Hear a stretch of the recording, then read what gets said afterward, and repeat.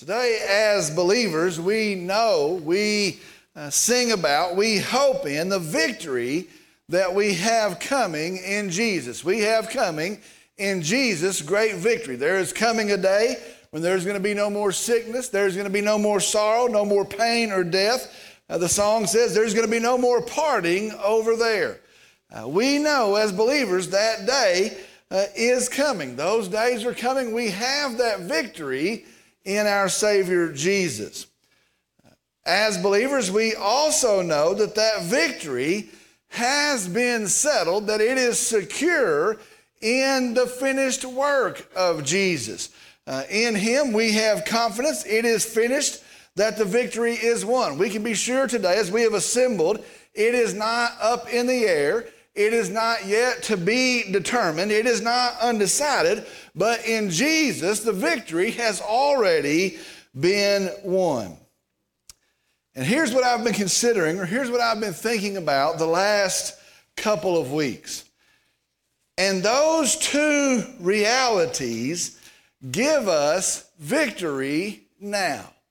Those two realities, I've been considering that, thinking about that. Those two truths, those two realities give us victory now. Did you know there is no event that we can walk through, there is no situation that can arise that can downplay or can diminish or change those truths. Victory is coming and victory is won in the person of Jesus Christ. And so listen to me. Today, as followers of Jesus Christ, as believers, whatever the situation we find ourselves in, whatever is coming, we're able today to walk in victory. We're able in these days, we're not having to wait for some other day, we're able to walk in victory. The crazy events of the last week, as I watch them, as I see what is going on in our world, I think two things. The first thing I think as I watch all of those events is the fact that people better wake up. And that's the first thing. If you don't think things are getting serious, if you don't think it's getting very soon to the coming of Jesus, to the rapture of the church, people better wake up. Lost people better wake up. Saved people better wake up. They better start telling lost people. The first thing I think when I see all of those things is people better wake up. Second thing I think is this: Jesus has already won. And you know what? We do not have to get worried. We don't have to get filled with anxiety. What have I to dread? What have I to fear? The song says, it is already won in Jesus. Do you know that? We can trust that. We watch those crazy events. Hey, we ought to be aware. We ought to be urgent in spreading the gospel of Jesus Christ. But we can be sure we have victory in Jesus. Today we're going to continue in the 11th chapter of Revelation. Remember, I said it last week, some scholars say it is the hardest chapter of the Revelation to interpret. I know when you look at it, it does seem that way. Today we're going to continue and we're going to finish the 11th chapter. Today our message is entitled, Promises Kept. Promises Kept. Today we're in Revelation chapter 11, verses 14 through 19. Revelation chapter 11, verses 14 through 19. I'm going to ask if you would stand with me in the honor and the reverence of the reading of God's Word. Promises kept. Revelation chapter 11, beginning in the 14th verse, God's Word says this: The second woe is past. Behold, the third woe is coming quickly. Then the seventh angel sounded, and there were loud voices in heaven saying, The kingdom of the world has become the kingdom of our Lord and of His Christ, and He will reign forever and ever. And the 24 elders who sit on their thrones before God fell on their faces and worshiped God, saying, We give you thanks, O Lord God, the Almighty, who are and who were, because you have taken your great power and have begun to reign. And the nations were enraged, and your wrath came, and the time came for the dead to be judged, and the time to reward your bondservants, the prophets, and the saints, and those who fear your name, the small and the great, and to destroy those who destroy the earth. Verse 19, And the temple of God, which is in heaven, was opened, and the ark of His covenant appeared in his temple. And there were flashes of lightning and sounds and peals of thunder and an earthquake and a great hailstorm. Let's go to the Lord in prayer. Dear Heavenly Father, we come today and we rejoice. And we are thankful today. We're thankful for the Word of God. We're thankful that it points us to the living Word, Jesus. We're thankful that in Christ we have a Savior. We have the forgiveness of our sin. We have restoration, redemption, that we can be right and righteous before a holy God. Lord, I'm thankful for the gospel. I'm thankful for this church, for the ability to come and to assemble and today and to sing and to speak your praises. Lord, I pray as we begin to study your word today, I pray that it would be not normal, not in any shape. I pray it would not be normal. I pray it wouldn't be a lecture. I pray it wouldn't be just the passing on of information, but I pray, Lord, that you would speak through your word. You tell us it's living and active and sharper than a double-edged sword. And I pray, Lord, that it would pierce our hearts. I pray, Lord, that it would speak to our minds. And I pray that we would be built and shaped and equipped as your church today. Lord, I pray for some that will hear this message that do not know you. I pray in the hearing of the gospel, the good news of a risen Savior, that today is the day of their salvation. Lord, I pray that any hindrance to that would be removed. And I pray that in what we do and in this message that you are known, that you are preached, that you are glorified. And Lord, we trust it all to you. And I pray in Jesus' name, amen. You may be seated. For the context so far as we begin, there have been 7 seals on the scroll that have been broken. With the 7th seal, we find first that there was silence in heaven. Then we find that there are 7 trumpets to sound. So far in our study, 6 of those trumpets have sounded, and as they have told to us, revealed to us, are the judgments that accompany those trumpets. Last week, if you remember, we saw that our God, He is a saving God. Now, I think that's an awesome thing. I think that's a magnificent thing. Our God, we can trust. He is a saving God. He truly wants people to be saved from His coming judgment of sin. We saw last week in our verses, because of His gracious and merciful and saving nature, that He sent 2 witnesses to testify to Him. Well, last week we saw in the first part of chapter 11 that these witnesses, they have been faithful to the mission. They have finished. They have completed the mission. The Bible says, and then they were killed in Jerusalem. The Bible also tells us after 3 days they returned to life and they ascended to heaven while all of the world was watching. That's an awesome scene. I think about that all this week. Those faithful preachers testifying to Jesus, they stand back to life and they ascend to heaven with their mission completed. Well, that brings us to our verses today.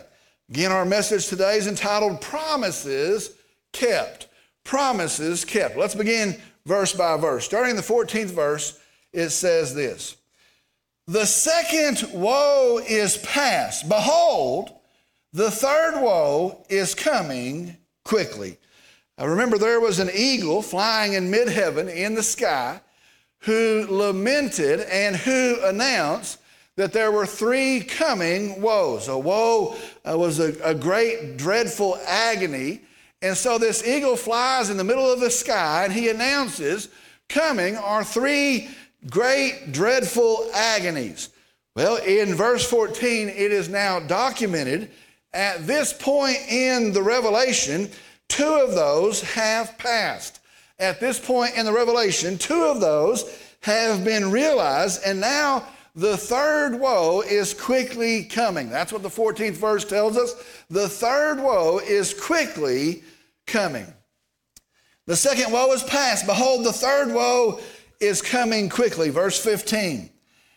Then the 7th angel sounded, and there were loud voices in heaven saying, The kingdom of the world has become the kingdom of our Lord and of His Christ, and he will reign forever and ever. I want to read that verse again. Then the seventh angel sounded, and there were loud voices in heaven saying, the kingdom of the world has become the kingdom of our Lord and of his Christ, and he will reign forever and ever. Starting here in the 15th verse, there is a change. Where the first 6 trumpets have sounded, revealing God's judgment, we now have the sounding of the 7th trumpet, and there is now found a scene of celebration. That's what we're going to see today. As the 7th trumpet blasts, there is now found a scene of celebration. John says the angel sounds the 7th trumpet. He says when he does that, there were heard loud voices in heaven. Now, we're not sure exactly whose those voices are. Some people try to break that down. I don't think we can determine that. We're not sure exactly who those voices belong to, but we do know they are plural. We know they are many voices. We also know that those voices were loud. The word translates there, great voices. And so they are loud voices. From the verb there in the verse, we see that these voices are repeating a message. It is a repetitive message that is declared. Now the message is this: the kingdom of the world has become the kingdom of our Lord and his Christ, and he will reign forever and ever. That is the repetitive message that the loud voices are saying. The kingdom of the world has become the kingdom of our Lord and his Christ, and he will reign forever and ever. Friends, I want you to understand this. This is the second greatest announcement you could ever hear. And I thought about that. I read that announcement, and it's an awesome announcement, but it is the second greatest announcement we could ever hear. The first great announcement, the greatest announcement we could ever hear, is that we have a Savior in Jesus. Born for you today in the city of David is a Savior who is Christ the Lord. The greatest news we could ever hear is we have a Savior in the person of Jesus. And then I believe this is the second greatest announcement you could ever hear. And there is now victory in Jesus. That's what this is saying. There is now victory in Jesus. The kingdom of the world has become the kingdom of our Lord and his Christ. Our Lord is referring to God the Father. And so that's who it's referring to, God the Father. His Christ means his anointed one. It's talking about Jesus, the saving Lamb of God. And so it is our Lord, God the Father, and his Christ, talking about Jesus, the Lamb. The kingdom of the world has become their kingdom. Now, when you hear that, you might say for a second, hold on a second, I thought it was already their kingdom. I thought they already possessed the world and all the things that were on it. And when you hear that, you might say, well, I thought that it already was. Well, here's what we need to see. In our age, from the time of the fall of man into sin until this very point, Satan has been allowed to wreak havoc in the world. From the very first sin of man until this specific point, he has been allowed to rule on earth. He is called the prince of this age. He is called the prince of this world. Well, understand, now with this trumpet blast, it is announced that that time has ended. And so from the time of the very first sin until this trumpet blast, it has been the age of Satan, and he has had rule on this earth. Well, now at this trumpet blast, that time has ended. At this point, Satan has had his day. He has postured as the Lord. He has posed as the light. He has sought to take from God his glory. He has hated God's truth. He has hated God's people. He is proud about, the Bible says, seeking somebody to destroy. He's been seeking the downfall of mankind. He has stolen, he has killed, he has lied, he has deceived, and now, at the blast of this trumpet, Jesus takes what is rightfully his, and Satan's reign of evil in that trumpet blast has ended. Praise the Lord. Can you imagine hearing that news? Can you imagine the day that news is broadcast? It is over. His reign is ended. His evil reign has ended. Praise the Lord. And it says, and he will reign forever and ever. And he will reign forever and ever. Let me show you something funny here. And he. There is some, I didn't know this, but I found there is some difficulty in determining who this is talking about. And a whole bunch of scholars and folks that are experts in the biblical language, they have a hard time determining who this is talking about. And so it says, and he, and so they wonder, is he the Lord? Is that who it's talking about? Is it talking about the Father? Or is it the Christ? And so is he the one that is going to reign eternally? Is it talking to the anointed, the Christ? And so they spend this time trying to figure out who the he is that will reign forever and ever. Here's what I want you to see. I think this is silly. That difficulty is cleared up when we know we have a triune God. And so here's what I want to show you. It says, and he will reign. And so the question they have is, who will reign? And the answer to that question is this. It's yes. The answer to that question is yes. Is it the Father that will reign? Yes, he will reign. Oh, is it the Son, the anointed Christ, the Messiah? Yes, he will reign. Is it the Holy Spirit of God? Yes, he will reign. Here's what the verse is saying. Our God reigns. Our God reigns. It's no problem at all. Then it says forever and ever. Forever and ever. I like this. We've seen it before, at least one other time in our study in Revelation. It translates unto the ages of the ages. That's the literal translation. Unto the ages of the ages. Now what that means is this. If you have an age of all of the ages. And so if you have an age, and in that age are all of the ages, and when you get to the end of the ages of that age, there is another age full of ages. That's what that means, if you can understand that. Hey, you get to the age of the ages, and you run out of all the ages, guess what's around the corner? There's another age full of ages. It means infinite. That's what it means. It means infinite. Until the age of the ages. It means never ending. His reign, our God reigns, and his reign will have no end. It means the kingdom of God will be ruled by its rightful king forever and ever and ever. Amen. Verse 16.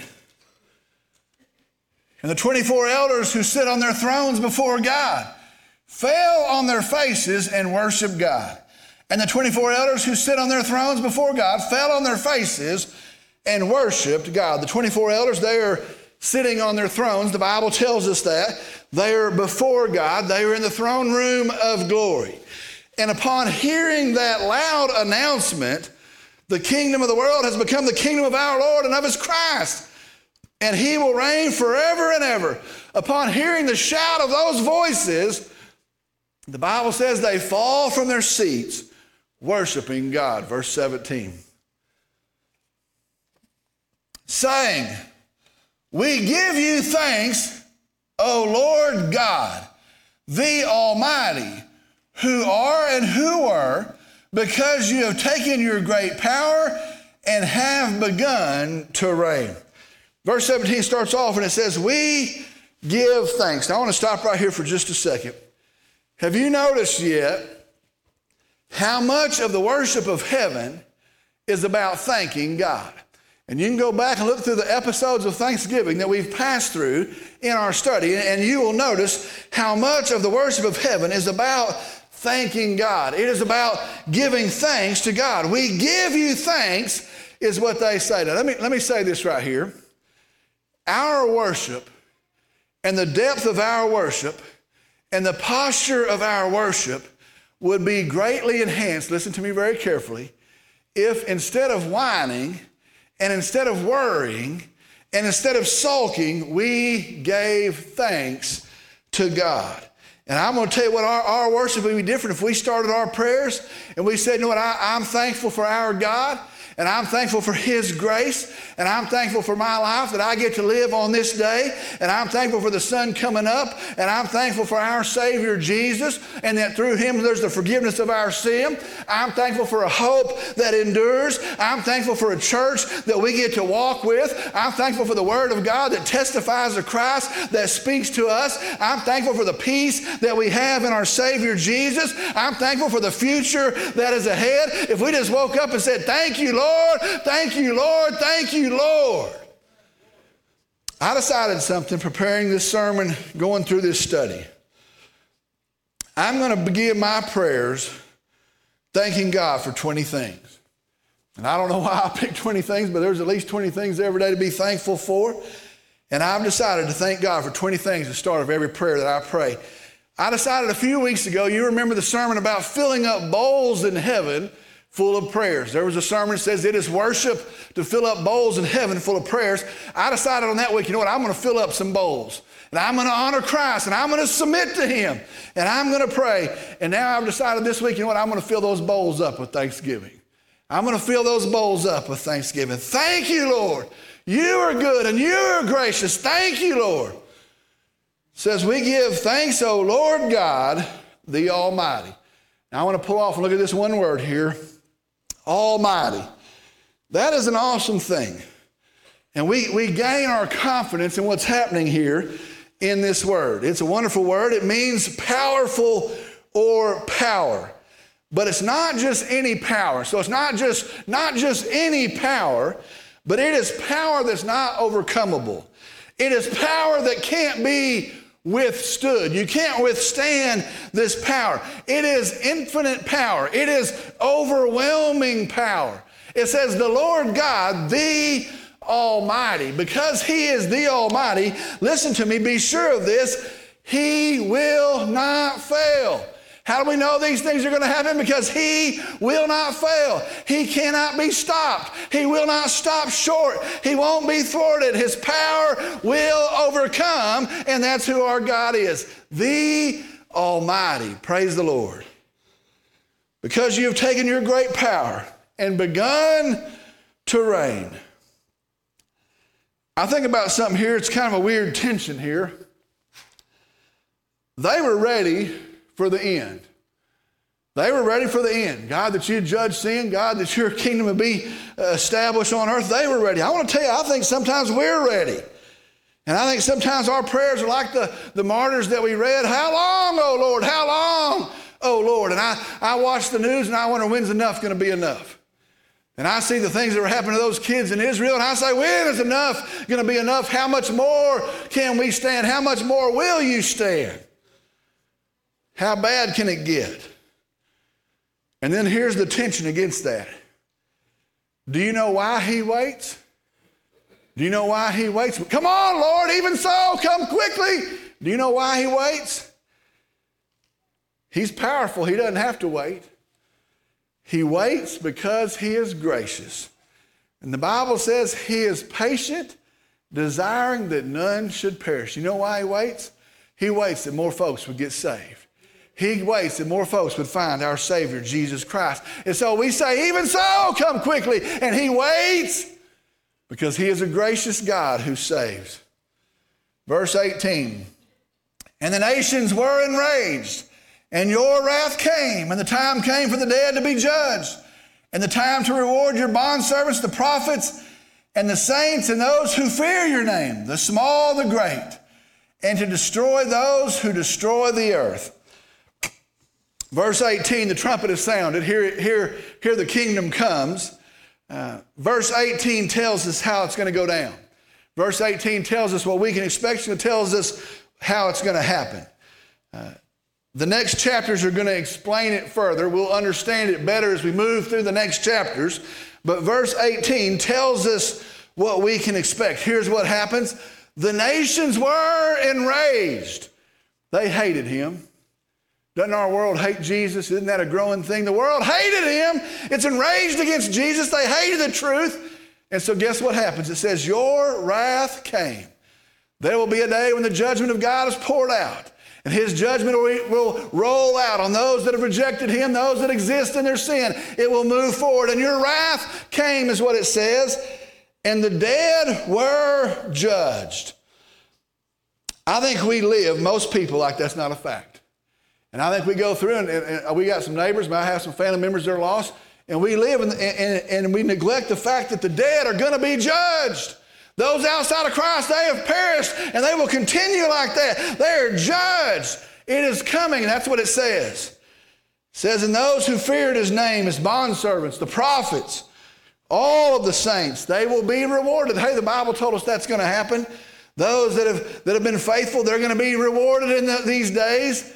And it says that's going to happen. It says the small and the great. I love that part. The small and the great. Now I want you to think about this for a second. There are names of people who've been faithful. And those people, everybody knows their name. You can probably think about some of them. This person, they were a faithful missionary. This person, they were a faithful pastor. This person, they were a faithful leader in their community. There are folks that everyone knows their name, and they were faithful, and the Bible says, and they are great, and they will receive their reward. But I want to tell you, here's what I like about this. There are names that nobody knows. And maybe they worked down at the factory somewhere. Maybe they sold insurance somewhere. Maybe they worked and labored out on some farm somewhere, but there are names that nobody knows.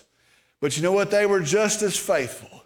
And God saw their faithfulness. He didn't miss it. God knew their struggles, and they are also rewarded. That's what the Bible says. And those who destroy the earth will be destroyed, it says. That's referring to the beast, the false prophet, Satan, and all of his demons. We know that they will meet their end as well. Then we have verse 19. Verse 19 is an awesome verse. Let me just say this. I don't usually talk this big, but I'm going to go ahead and talk big right here. Verse 19 was worth your coming today. And I don't know if you're still weighing it out saying, well, I don't know if I had something better to do than this yet. But I want to tell you, verse 19 is going to be worth your coming today. Verse 19 is an awesome verse.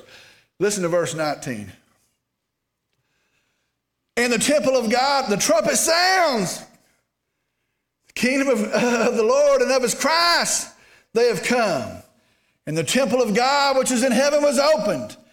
And the ark of his covenant appeared in his temple. And there were flashes of lightning and sounds and peals of thunder and an earthquake and a great hailstorm. Let me explain that to you.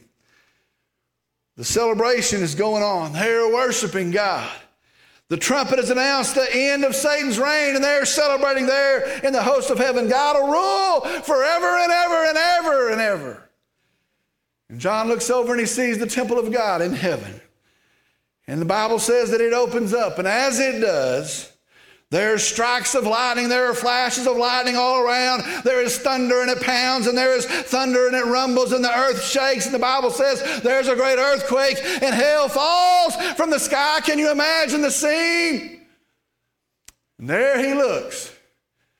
And there in the temple of God it says, there is the ark of the covenant. Let me describe the ark to you. Its lid, its top, is called the mercy seat. On each end of it, there are golden statues of the cherubim. They are facing each other on each end. On the mercy seat was where the high priest would sprinkle the blood of the lamb on the day of atonement. That's what would happen on that day. He would sprinkle the blood of the lamb on the mercy seat. This is the place where symbolically God's wrath for sin was satisfied and sin was atoned for. Inside the ark, the Bible tells us there is the rod of Aaron. Remember that account the 12 leaders of the tribes, they each have a rod. They place their rods down. And it says that the rod of Aaron, it would bud. Not only does it bud, it blooms and it produces almonds. And so that rod, his staff, is placed in the Ark of the Covenant.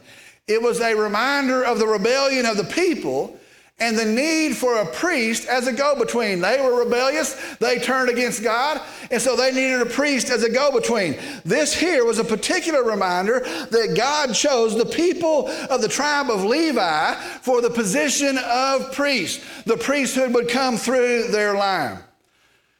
Also, on the inside of the Ark of the Covenant, it says there are the 2 tablets of the 10 Commandments. They were a reminder of the law of God given to Moses. Also on the inside of the Ark of the Covenant, it says there was a golden bowl of manna that was provided from God while they were in the wilderness. They were to take some of that manna, they were to put it in this bowl, and it was placed in the Ark of the Covenant. It reminded them of the provision of God on that day of their bread. More than that, it reminded them, and it served to remind them that God was their provider. If they were going to eat, if they were going to survive, they were going to look to God. He was their provider.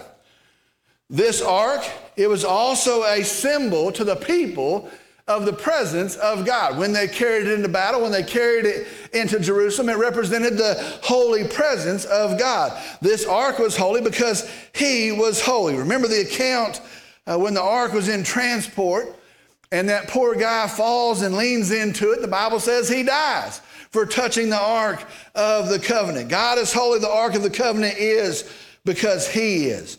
And so this represented the glorious, majestic presence of God. Now I want you to think about all those things, but on top of that, I want you to think about its name. Its name was given by God. Its name represents and symbolizes the covenant of God. Listen, the Ark of the Covenant. Today we might say the Ark of Promise. This ark, when you saw it, it pointed to and it reminded of the promise of God. Now I want you to see this. Stay with me here. For many years, the ark has been counted as lost. I'm talking about right now. For many years, the ark has been counted as lost. There was a movie when I was a kid. They spent 4 movies trying to find it. Some say it is hidden in the Dead Sea caves. There's folks, you can find them now, and they'll say, well, they believe this and they believe that, and that's where it went. That's hidden in the Dead Sea caves. There are others, and they would say Jeremiah took it and he hid it away. He knew what was coming. He took it and he hid it away. There are others today that say an army has captured it. There are others that would say Nebuchadnezzar took it and he melted it down. He didn't care what it was. He melted it down for its gold. There are others that say it is under the Temple Mount, and that somewhere on that Temple Mount there is a special place for it, prepared for it, and that is where it is. That's where it is. There are others today that say it is at the Vatican, and it has been under the clandestine care of successive popes. They've known where it's at, and they've kept it there at the Vatican. I want you to listen to me. The ark's not lost. The ark's not misplaced. Be sure of that. And as this trumpet sounds, and as the good news of God's kingdom is shouted out, as worship wells up and takes place in heaven, there it is. That's what the Bible says. There it is. There's the Ark of the Covenant, the Ark of the Promise. And it is a reminder, not one word of God has failed. There it is. And it is a reminder, not one word, not one promise is unfulfilled. But in Jesus, the Lamb of glory, listen to me today, the blood has been shed on the mercy seat. Atonement has been made. Through Jesus, the high priest, we now have our go-between. The bread of life has come, and eternal living manna God himself has provided. The law has been fulfilled. God's presence is known. And listen to me, all of that is in in Jesus. And John could look in and see it, and those in the host of heaven, they could look upon it, and even us today through God's word, we can see God's promises hold. God's promises are true, and they are fulfilled, each and every one, in the person of Jesus. The promises are kept. There's victory in Jesus. There's victory in Jesus. Praise the Lord. He looks over and he says, God is faithful. God is true. Every promise is kept. Praise the Lord. There's victory in Jesus. Today, let me tell you something. God's promised us a Savior. We have it in the person of Jesus. Are you listening? Our sin has earned a punishment, death, shame, guilt, separation from God for all eternity. God has promised a Savior. We have it in the person of Jesus. Listen to me. God has promised salvation through the seed of Abraham, through the line of David, born for us as a Savior who is Christ the Lord. God has promised us salvation. Let me tell you what that promise means today. If you'll turn to Christ today, I don't care what your sin is. I don't care what your reputation is. I don't care how far you think you are from God at this moment. If you'll turn to Christ right now, the promise of God is this: He'll save you in this instant. He'll forgive you of your sin. He'll restore you, redeem you, renew you, put you in the righteousness of Christ, standing before God the Father. He'll save you today. He's promised salvation. We have it in Christ. He's promised to us that are saved eternal life. He's promised to never leave us or forsake us. He's promised that there's a victory coming, and He's told us that victory overshadows all that we have right now. That's the promise of God. We're more than conquerors in Christ Jesus. That old song, Standing on the Promises. Standing on the promises, I cannot fail. I want to tell you something. Our hope today is this: God has kept every word of every promise. And today we in faith can stand on those promises. If you've never trusted Jesus as your Lord and Savior, do it today. Turn to Him today. If you're here and you've trusted Christ, but the cares and the concerns of the world have crept back in on your life, I want to tell you this and claim those promises. Turn to Christ. Put your eyes back on Christ. The promises have been kept. Let's go to the Lord in prayer. Heavenly Father, we come and we praise You today. We thank You today. We worship You. Lord, I'm thankful that we have a Savior. Thankful that we have salvation through Your grace and Your kindness, the sacrifice of Calvary. Lord, I pray as we've come to hear today, I pray for somebody who doesn't know You. I pray that in the hearing of the gospel of Jesus Christ, they would set down their pride. They would set down their love for their sin. They would turn to You and they would seek You. They would find You, Lord. That's what You tell us. That today would be the day of their salvation. Lord, I pray for people that are hearing today, maybe in this room, maybe in some other way. I pray that any hindrance will be removed, and I pray that broken over our sin, we come and we seek the Savior, the remedy for that sin, Jesus.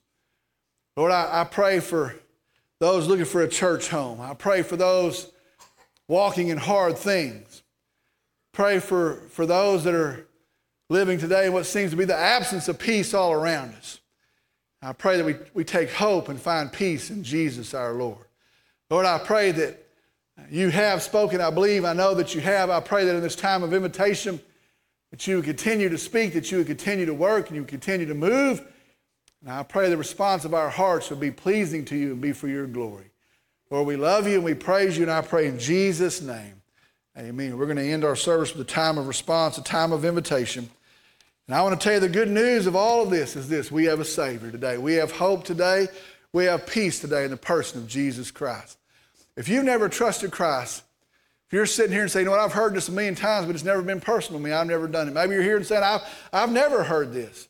But if you're sitting here and you say, you know what, I see my sin and I'm sorrowful for my sin, and I need a Savior for that sin, if you'll turn to Jesus right now, He'll forgive you. He'll restore you. Maybe that's your response today. Maybe you're here and you've made that decision, but you never followed in believer's baptism. The Bible always says it's after salvation, not as part of it. It's by immersion. testifying to what happened to Christ. He died, went in the grave, and came out of it. It's a picture of what we believe of Christ. It's a picture of what's happened to us in Christ. And so maybe you're here and you've put your faith in Christ and you do trust Christ as your Lord and Savior, but you've never followed in believer's baptism. Maybe you come today and you say, you know what, I want that testimony to stand in my life. I'm not ashamed of the gospel. And I want people to see it in the ordinance of baptism. You come and we'll set it today. It'll be a great day of celebration. Maybe you're here looking for a church home and you've prayed about it and you believe God has led you here. You come as well. Together we'll serve Him and we'll stand on His truth and we'll exist for His glory until He comes back and gets us. Maybe today you're facing something that's tough. Maybe you're facing something that other folks know. Maybe something that nobody knows about. Maybe you're worried and you're anxious. And your answer today is the same. Put your eyes upon Christ. Trust it to Christ. And maybe you want to come pray here at an altar. Maybe you want to come pray with me. Nothing is too big, the Bible says. Nothing is too small, the Bible says. And so maybe that's your response today. I'm going to ask that no one would stir about, no one would head for an exit. You pray for those who are making decisions. We stand and sing. If God has spoken to you, you step out. You come on. I'll meet you here.